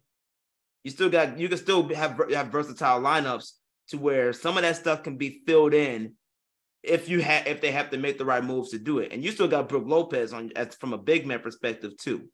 And so I think Milwaukee has enough to maintain. Yes, they need to make moves. I agree with that. But I think they have enough to maintain the flow right now until Bobby Portis comes back. Whereas Memphis, if they don't make a move, they might slip a little bit because what Steven Adams brings to the table is so much more impactful and valuable than most likely people will want to give a player like Steven Adams. When you talk about what they need, Memphis got to get another big man because if Steven Adams is going to be out and gets injured again, I'm sorry, but I forgot the name of the big man that's the backup now. I think his last name is Clark. Brandon Clark, and then they have Brandon Clark, who's been providing them with some solid minutes, and then they have Santi Aldama as well, but they don't provide the size and the girth exactly that Steven Adams does, man. They not as big. Those are guys that can, pick and pop, pick and roll. Aldama can stretch the floor, but unlike Adams. But yeah, Adams, you're right when you talk about his value setting screens, because he's definitely one of the hardest screen setters in the league, bar none. Yeah, and I think, to replace that, you're not going to find the best options for that, but there are available options that out there you could consider, especially potentially in the buyout market if you don't want to make a trade. The buyout market can be huge for them as well. But when you talk about Milwaukee, they're already trying to make moves. You see, they're trying to get your boy Jay Crowder. And that was reported prior to this recording that they've been in conversations with Jay Crowder and that the Suns have been allowing him to take meetings with prospective teams in the effort to get a deal done prior to the trade deadline concluding. Yeah, he's, if anything, from Milwaukee, and honestly, he's the missing piece because he's going to provide what PJ Tucker did when he was there. That strong defense, versatile defense in the perimeter, as well as the paint when necessary. He can guard your best player, the opponent's best player, while also being able to shoot the 3. The difference is Jay Crowder could shoot from anywhere on the court. PJ Tucker was more of a 3-point specialist from the corner. Jay Crowder actually can shoot the ball from the corner and the wing. It doesn't matter where. So being able to do that, he's a good plug-in for the currently constructed roster that it is right now. And that is something that if, Milwaukee can pull off in the trade, that's going to take them further than them getting anybody just to come off the bench. Because eventually Bobby Portis is going to come back, and then they'll be fine in the big man department. But I think for them, that additional wing, that additional stopper, 3-and-D guy, they can play along with a Chris Middleton. They can play along with the Drew Holiday, knowing and understanding how they can play along with a Giannis. That's going to be the extra beef in that steak. That's going to be the difference between a 2-star and a 5-star. And that's what's going to help take the Bucks from automatically, even though they are title contenders already as constructive, that it drastically increases their chances. I mean, especially when you talk about going up against the Boston Celtics, who's now who needs, who is versatile and physical. Something that, if they had a PJ Tucker, Milwaukee could probably better withstand. If they bring Jay Crowder, in there, he will increase those chances like PJ Tucker did.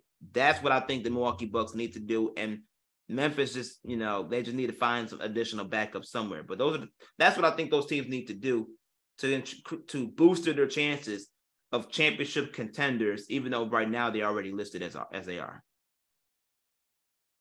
That's well said. I think when I look at Milwaukee, they need some size and depth on the wing more than anything, man. Mm-hmm.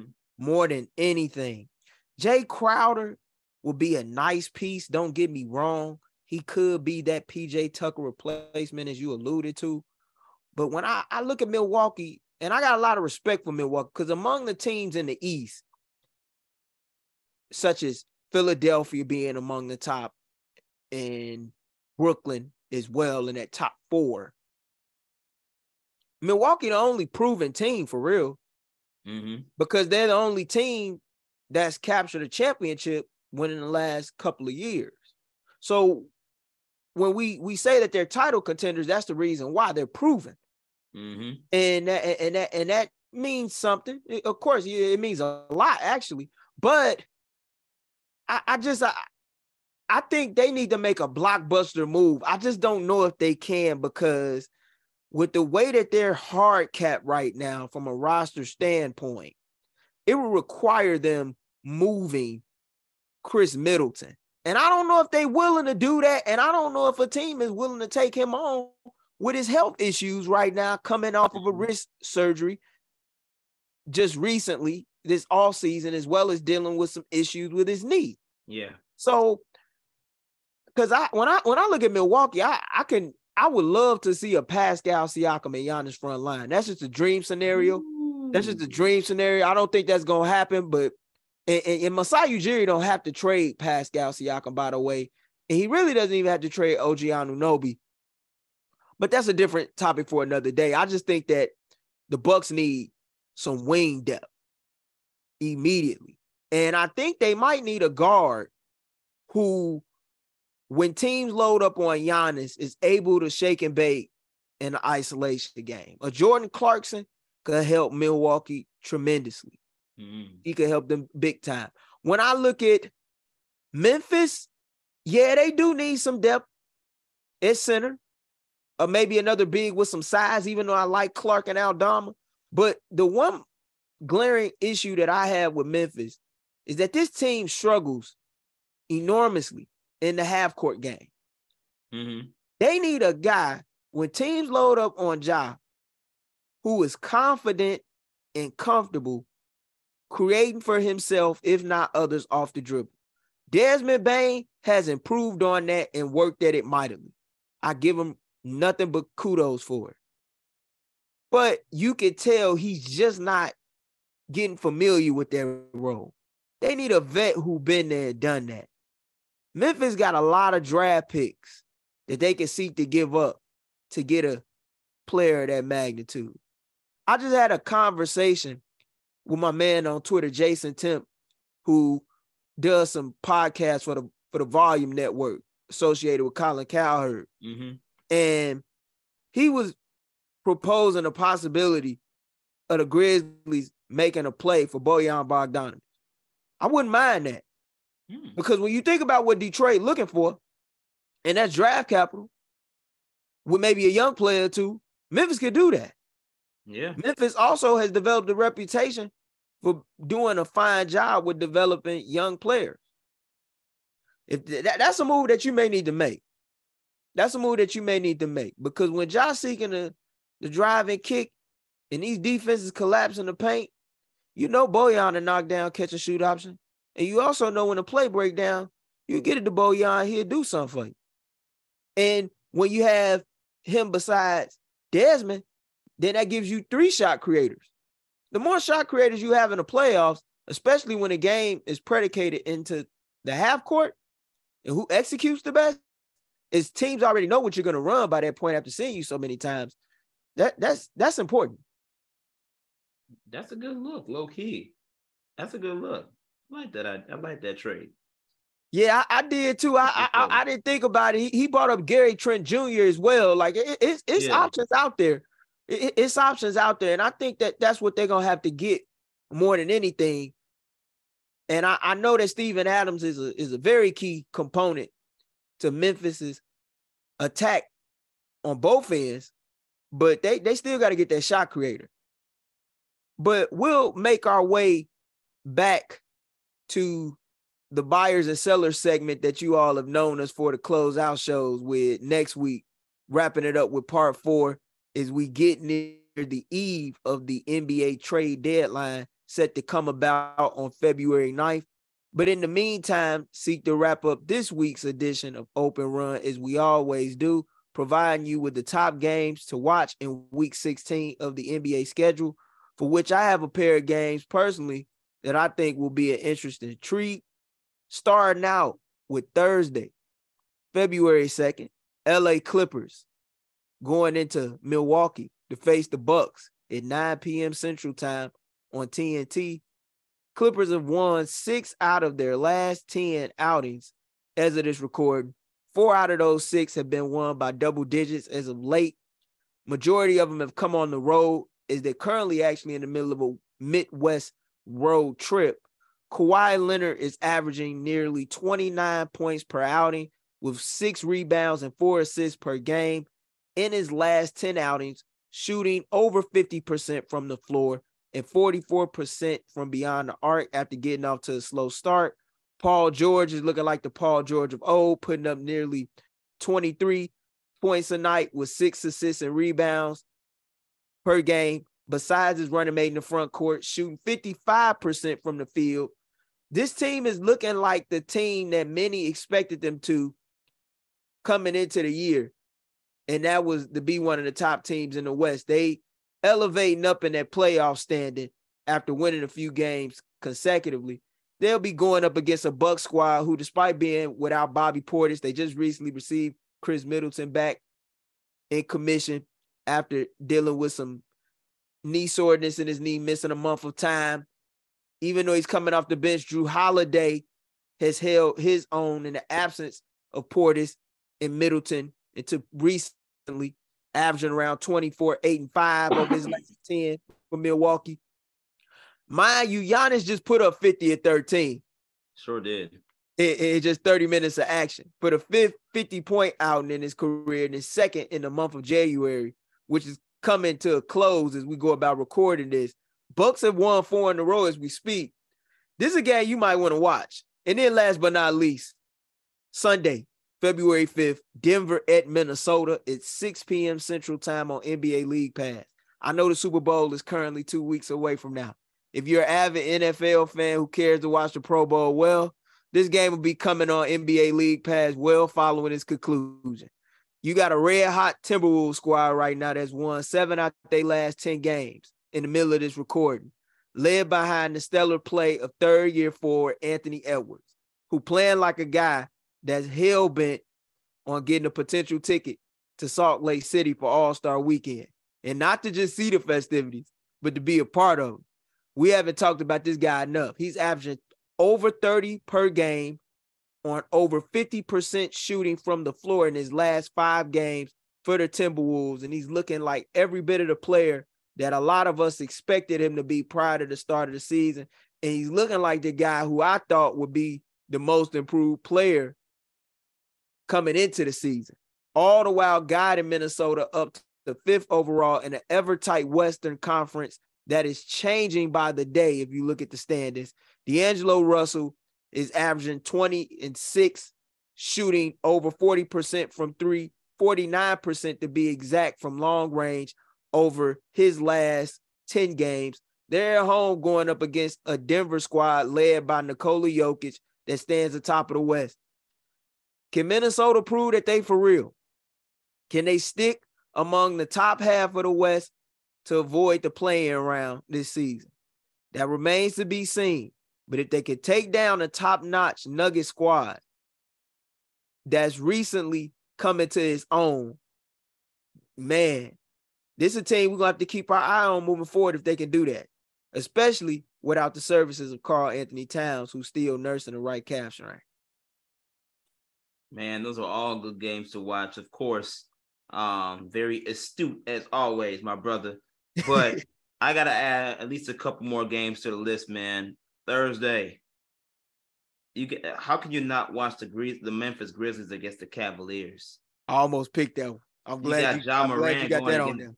Yeah, Ja Morant against Darius Garland and Dillon Brooks against Donovan Mitchell. The guard play against these one another is going to be ridiculous, and not to mention, it would have been that much better if Steven Adams was playing, because he would have gone against Jared Allen and Evan Mobley. That would have been very interesting to see as well. But I gotta watch the guard play, that dynamic, elite, all-star guard play going at each other in that game. So that's definitely one I gotta watch. But if we're gonna continue moving forward, the next game I gotta watch is wow, dang, I had it listed over here. What happened to that game, man? My computer just messed this thing up a little bit.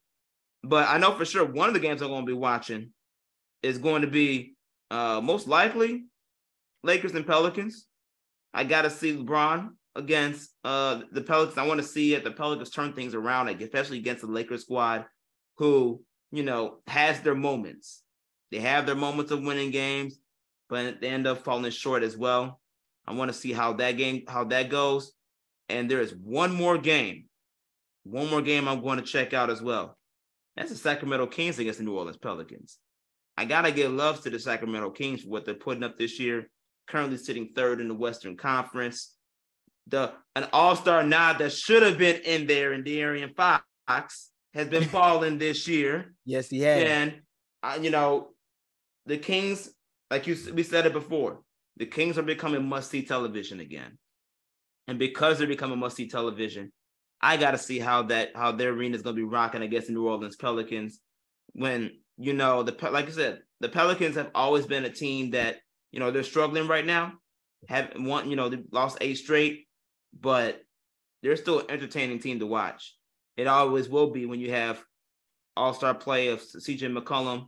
You still got Brandon Ingram as the all-star, and you got Alvarado doing Alvarado things with the New Orleans Pelicans. So I want to see how those games match up throughout the week. And those are for sure my few games of what to watch for. And of course, if you're an avid NBA fan, it don't matter what night basketball games are playing on.